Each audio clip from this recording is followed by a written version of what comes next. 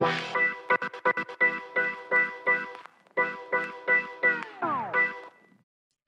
and welcome to a double feature of the Wildcat Offense brought to you by me, Wes Ibarra of Off-Sea Sport.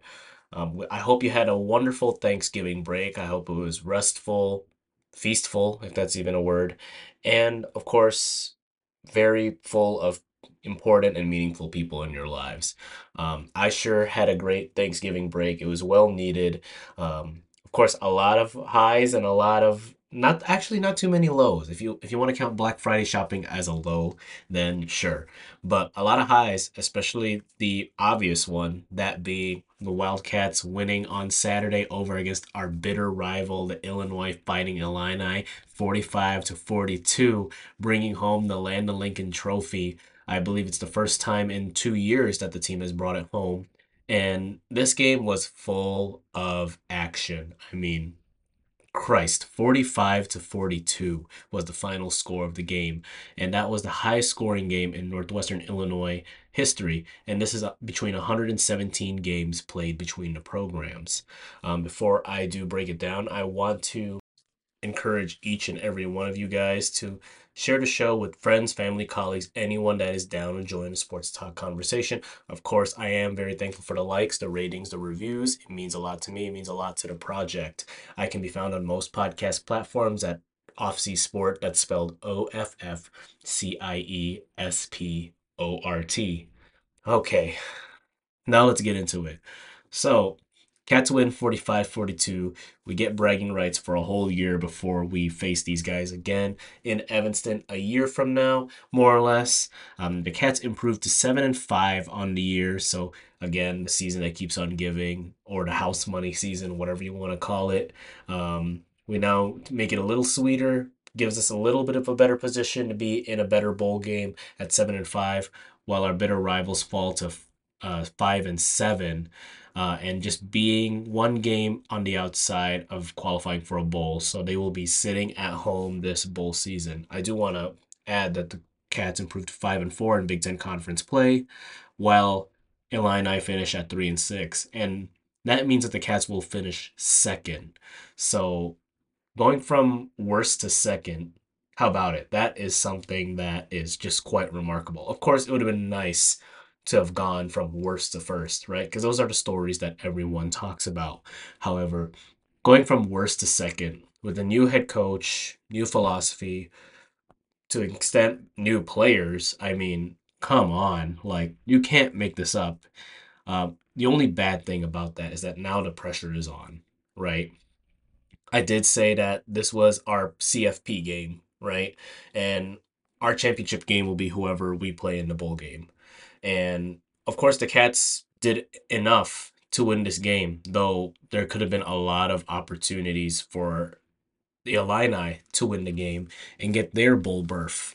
But before we get into the nitty gritty about that, I do want to say that there's a lot of fun facts coming from this game. So the Cats basically end the season with a 3-game winning streak, which is awesome, right?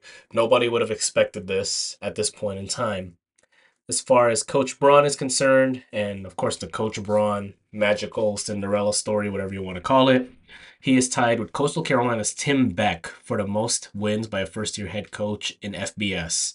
His 5 conference wins are most, surpassing John Pont's 4 wins in 1973, and that is within conference play. So to break that down a little bit further, he is tied with Tim Beck for 7 wins as a first-year head coach overall, while 5 Big Ten wins are most in program history, surpassing John Pont, who had 4 back in 1973. Speaking of the bonus that comes from going from worst to second, since the Cats have won 6 more games than last year, this is the largest win improvement this season in FBS. This is the 6th time within the last 9 seasons that the Wildcats have reached 7 wins. So there has been sustained success in the program. Of course, this season is just that much different just because of all the changes. Cam Johnson set a career high 124 yards on 7 receptions, making him the third Northwestern player since 2000 to catch a touchdown in 4+ consecutive games, and the first since Austin Carr caught a touchdown pass in 6 straight games from 9/10, which is no, September 10th to October 14th of 2016. It also marks the second 100+ yard receiving day by a Wildcat after Bryce Kurtz's 215-yard game against Minnesota. So the wide receiving room has had a really good year. Of course, it came a little bit later in the year, but better than never, right? So look for those two guys to make a big impact on the next game. Xander Mueller posted 9 tackles and an interception, his third of the season. He's the first Wildcat since 2000 to post 100 tackles, 5+ sacks, and 3+ interceptions in the same season, and the third player in Big Ten since 2000. So, a lot of record breaking years. Something about this. I mean, it's like a wave of fresh air uh, seeping around this team. 45 points are the Wildcats' most since scoring 45 against UMass on November 16th, 2019. It's also the most points in a conference game since scoring 45 against Purdue on November 12th of 2016, which is very surprising to me, right? Because the Cats are very bad on the road this year. So what really makes their resume look good going into this bowl game is that this team was very good at home. The Cats went 5-1 at home this season, the lone loss being Penn State. So of course, if if you copied and pasted that first half of that Penn State game, the Cats are probably undefeated at home and maybe just maybe win the West and would have a Big Ten championship against Michigan. However, hindsight's 2020, right? But I am, or I shouldn't say I, but we should be very happy with these results right now. Uh, and Another fun fact, the Cats scored a touchdown in every quarter of the game, which is the first time that's happened since October 24th, 2020 against Maryland. So that was the big game, COVID year with no fans in the stands, right? Cats had a field day against uh, well-known Taulia Tagovailoa in this game, which is probably the biggest game of anyone on that field's live to score a touchdown in every quarter. That's pretty remarkable too. And the Cats, since their defense tallied 2 interceptions, bringing its season total 11, it has recorded 8 interceptions in the last 6 games. So pass defense, it's almost like a no-fly zone these past 6 games. So great job on the defensive end. So Coach Braun and all his assistants on the defensive end, great job on turning it up on a very crucial part of the year and probably the most important, if not the most important game of the year for the Cats. Let's go down into the numbers. From a passing standpoint, Ben Bryant, QB1, went 24 of 32 for 234 yards, 2 touchdowns, 2 interceptions, with only 2 sacks. So great job, offensive line, for keeping Illinois' pass rush at bay. And goodness, I think that's the best offensive line performance all game, and it couldn't have come at a better time. Cam Porter and Anthony Tyus III led the way rushing. Cam went 16 for 69 with the 21 long, average 4.3. Anthony Tyus went 6 for 45 with 1 touchdown. He did have a fumble, I believe, in the game, but it just so happened that one of our guys scooped it up, so that counts for a touchdown, averaging 7.5 yards a carry. Of course, receiving, our usual guys, Cam Johnson, Bryce Kurtz, AJ Henning. Cam Johnson went 7 for 124 with 1 touchdown. Bryce Kurtz 4 for 44, no touchdowns this game, but still a pretty big effect on the receiving end. AJ Henning with 4 receptions, 20 yards, and a touchdown. We're looking at 1, 2, 3, 4, 5. Am I counting that properly? 1, 2, 3, 4, 5 touchdowns from Northwestern's offense. So you gotta love it. You really gotta love it there.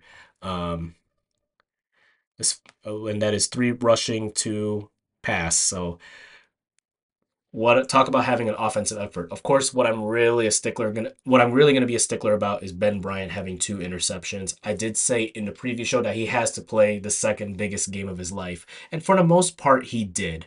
Of course, you want to take care of the ball because Northwestern is pretty good this year on taking care of the ball. They ranked better than Illinois going into Saturday's game in regards to turnovers allowed.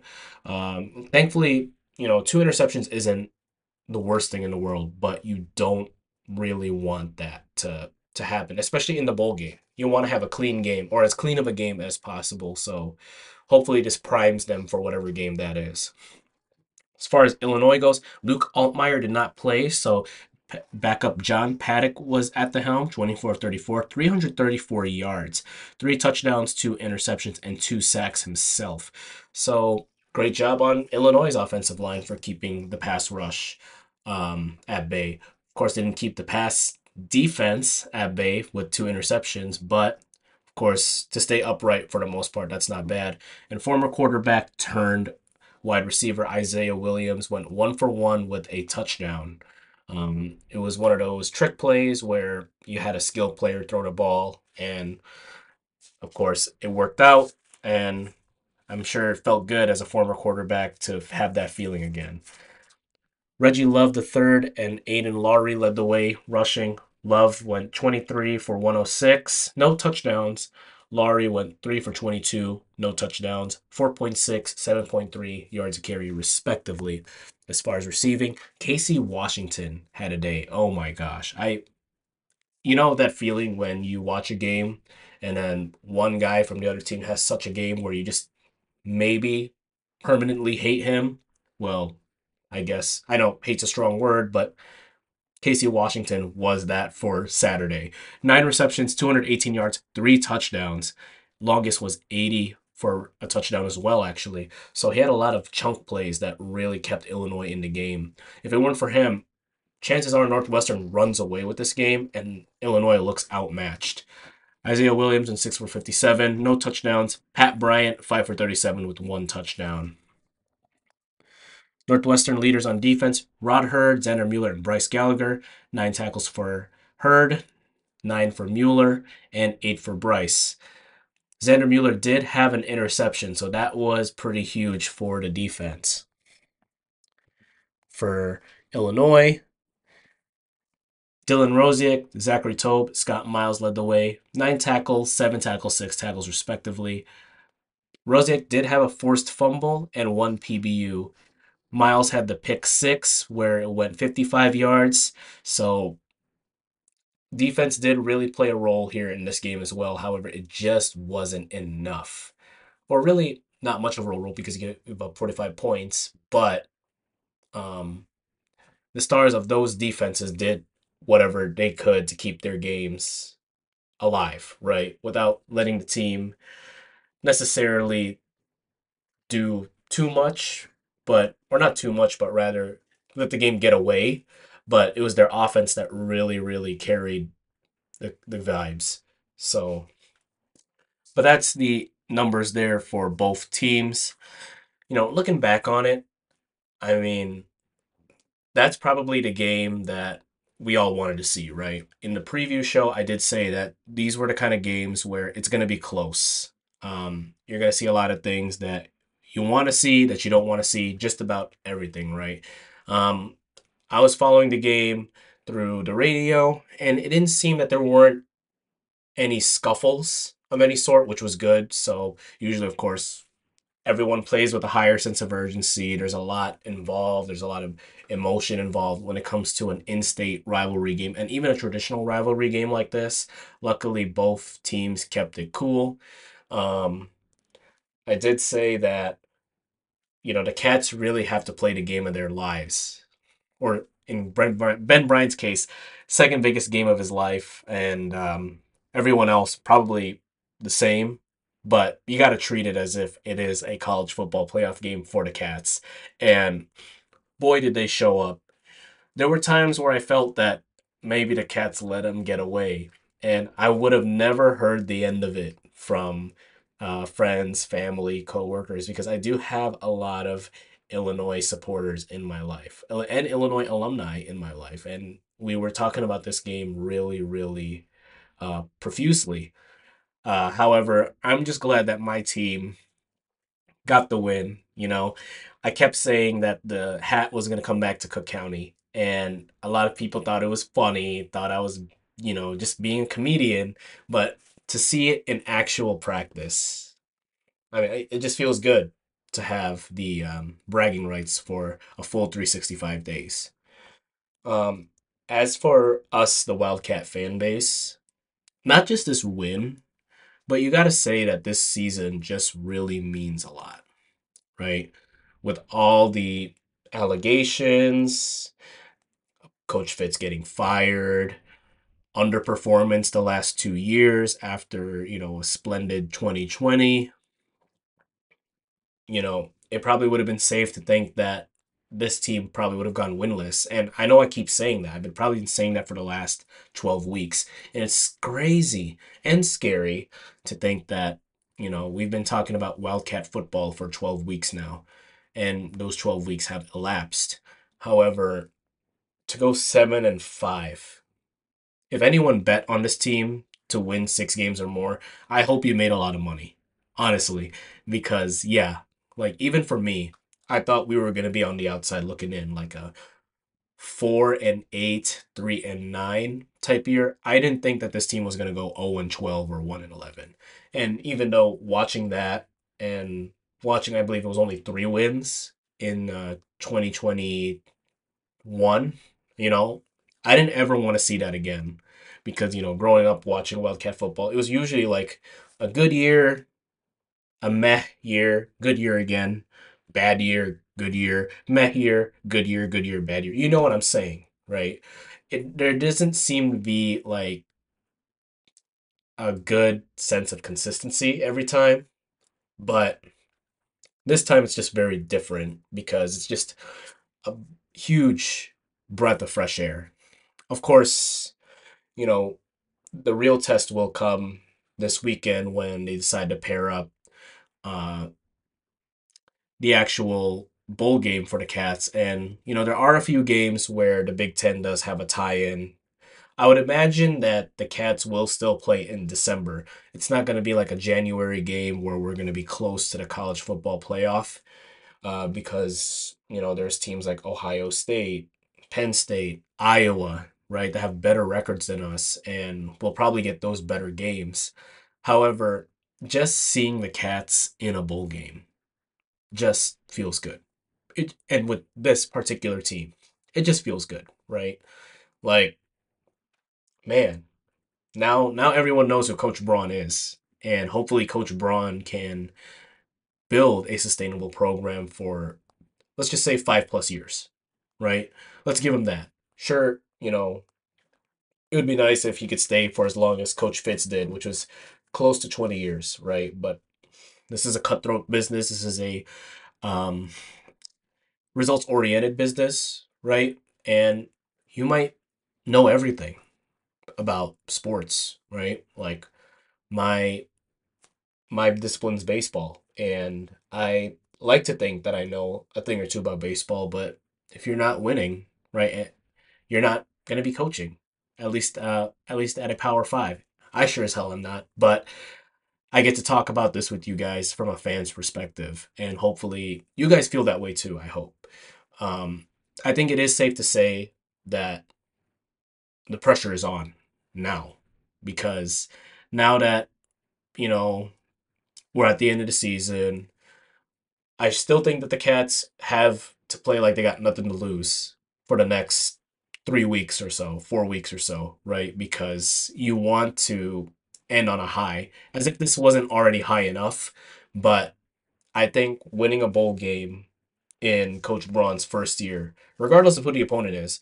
Though I do think I want to make that known right now. I do think whoever the Wildcats will draw will be statistically and maybe on paper more talented than they are. But that doesn't mean anything, right? Because the Cats have beaten teams that have been 10 times better than them all year. They're kind of like the Denver Broncos of NCAA football, and you can put that on record of me saying that. Of course, Ben Bryant is no Russell Wilson, but good God, like nobody gave this team a chance. And 7-5 with a chance to go 8-5 on the year. Of course, if you adjust everything, well, in my head, right, this team is 9-3, right? Because I still firmly believe that the Cats should have beaten Nebraska and should have beaten Iowa at Wrigley. But hindsight is 2020, and you obviously can't take any of that stuff back. But um, you know, those are still building blocks to, you know, build an elite program. We all dream of the Cats going 12-0, 11-1, and playing in a New Year's Six Bowl or even a CFP or a national championship game, right? And if it does happen in our lifetime, I think this is going to be the one season that you remember as that season that triggers everything. So, you know, looking back from a regular season standpoint, I'm so happy to have started this project at this time, right? Because, you could say it's a, low key fan run show, right? I'm not affiliated with the athletic department or I'm not employed by any major sports network or anything like that. But I want to follow this team because I'm interested. And I want to show this to you because you, my audience, is interested too. And, you know, now that we got to see a season where the team overperformed by like 1,000%, it just makes it that much cooler to watch. And hopefully the team can do the same in the following year and probably have a much more stronger start next year and have more wins going into next year. But, let's stay focused on this year. And this year is already a lot. So all I can say to sign off on the football portion of tonight's double feature is that um, whoever the Cats face, they have to be ready, and the Cats have to be ready too. So, congratulations to the Wildcats for one heck of a regular season and getting that bowl berth in Coach Braun's first year. I hope you all, the listeners, are pretty happy with the Wildcats too. And, I'd love to hear what you guys think on this. Like, you know, can there be more to be extracted from this team? Uh, can the Cats actually get a bigger named bowl game instead of those like, ones that you see early in December and stuff like that? But until then, one heck of a season. So happy. Um, Congrats to the Cats for winning the Land of Lincoln Trophy and Coach Braun winning his first one in his first year. Like, come on, talk about first tries, right? First try successes. But yeah, that's football. You know, it's great to get a win at that point in time in that venue. And, all they can do now is get ready for the postseason. All right, we'll take a quick break. When we come back, we will preview the basketball game tonight against Northern Illinois University. It's going to be the Cats' first game back since the Hall of Fame tip-off tournament. So, lengthy, restful break for those guys on the hardwood. All right, we will be right back after this.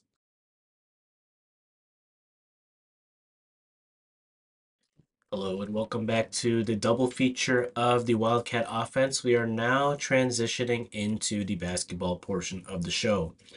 The Cats are back.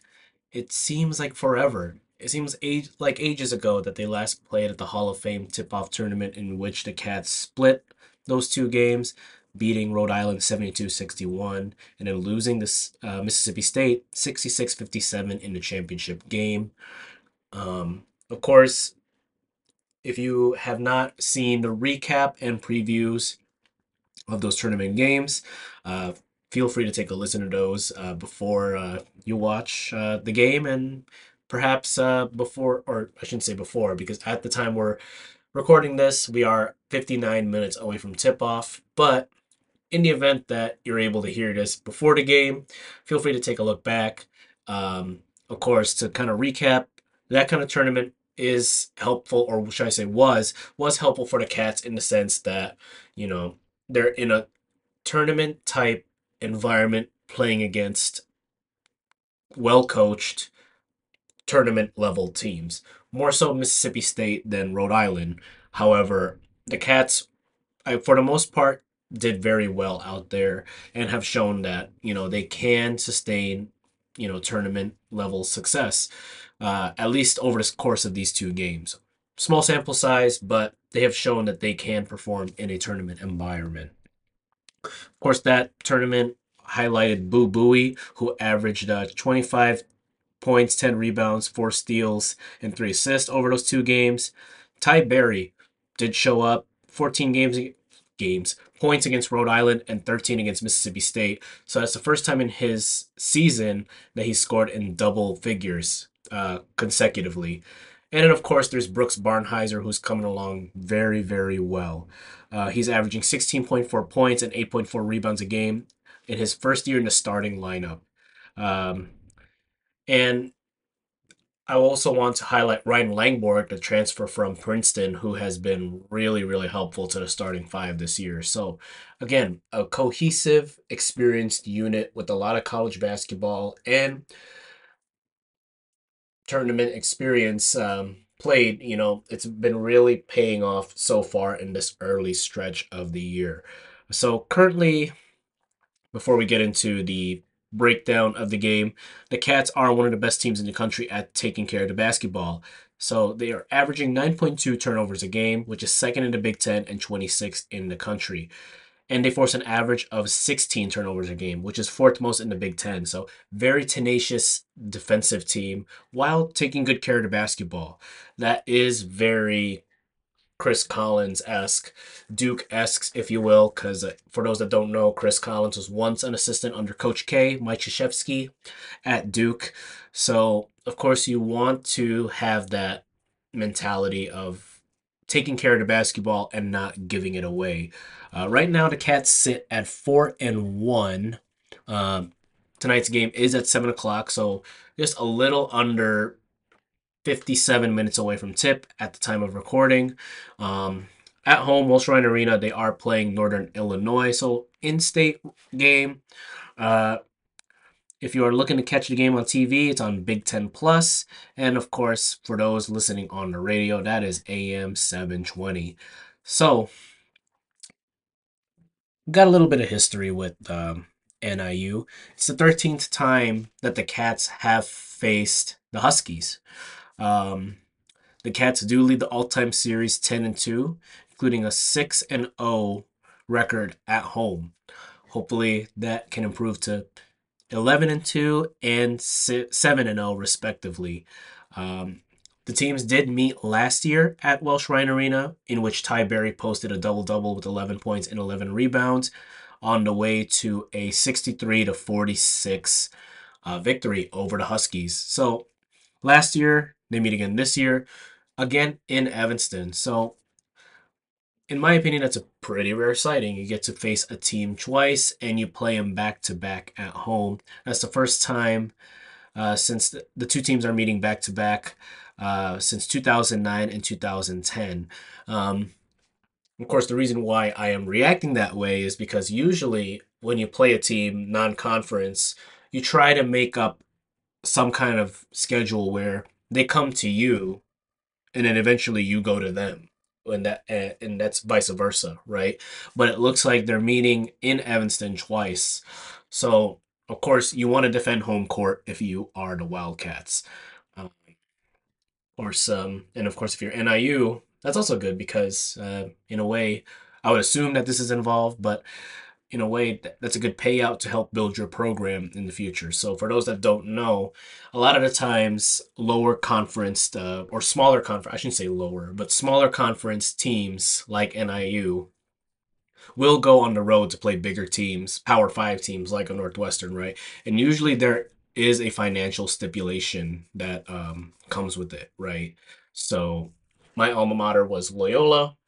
I used to work for their women's basketball team, and they've explained to me that at times when Loyola would play a non conference opponent at home, whether that's like a lower division team or even a lower or smaller conference team, right?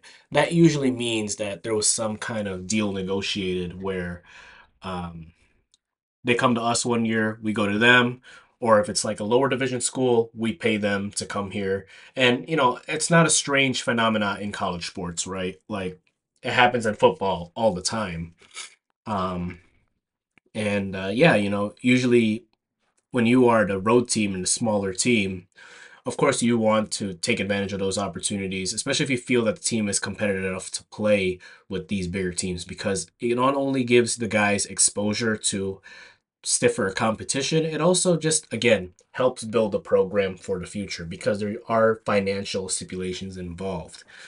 Um, But that's just a little side bit to as to why maybe Northwestern is hosting NIU twice, or should I say NIU's visiting Northwestern twice. But as for the Huskies, they have a pretty good record themselves. They are entering tonight's contest at 5 wins and 1 loss. The only loss coming at Marquette on the road. Marquette is a top 5 team in the country. So, makes sense. However, it looks like they are out for blood with these Chicago area teams. Their last game was an 89-79 win against DePaul at Wintrust Arena this past Saturday. So huge upset there. NIU goes into a Big East gym against the Big East team and beats them. And now they're looking to get a second win against a Chicago area team. And let's hope that doesn't happen. Breaking down that game, they won. It looks like they won, let's see here, 89-79 with 34 points behind Dave Coit. And that guy went 11 for 19 from the field, 8 for 15 from three, 4 for 4 from the line. So I think that's a player that the Cats need to watch out for tonight. And a couple other players would be Zarik Nutter, who went 19 points in his last game, and Xavier Amos. So 3 guards, 2 forwards. So another smaller lineup, right? So it's nothing that Bowie, Barry, and Langborn cannot handle, right? So if they can keep the 3 guards at bay, and of course if Nicholson as well as Barnheiser can keep Amos and Yannick Conan Niederhauser or Conan Niederhauser at bay, right? It should be a very convincing win for the Wildcats. Of course, you never, ever, ever want to take these games lightly, right? Because it can be any team's given day at any team's given time. And you don't ever want to be on the short end of the stick when you are the home team, you are the Power 5 team. You clearly have the better talent, the better cohesiveness, and maybe the better experience. And you don't want to play to a smaller team's level. You just don't want to do that, right? It happens a lot in this part of the season, and it's even more damning when it happens at a tournament, whether that's the CBI, NIT, or NCAA tournament. So the Cats have to play a really, really complete game. I know I've been saying that, and in an ideal world, every game needs to be played completely, right? Even the upcoming game, which I will talk about in a couple of minutes, but it is going to be a smaller lineup, so I could see Matthew Nicholson getting a lot of action as he is. He probably would be the tallest player on the floor come game time, right?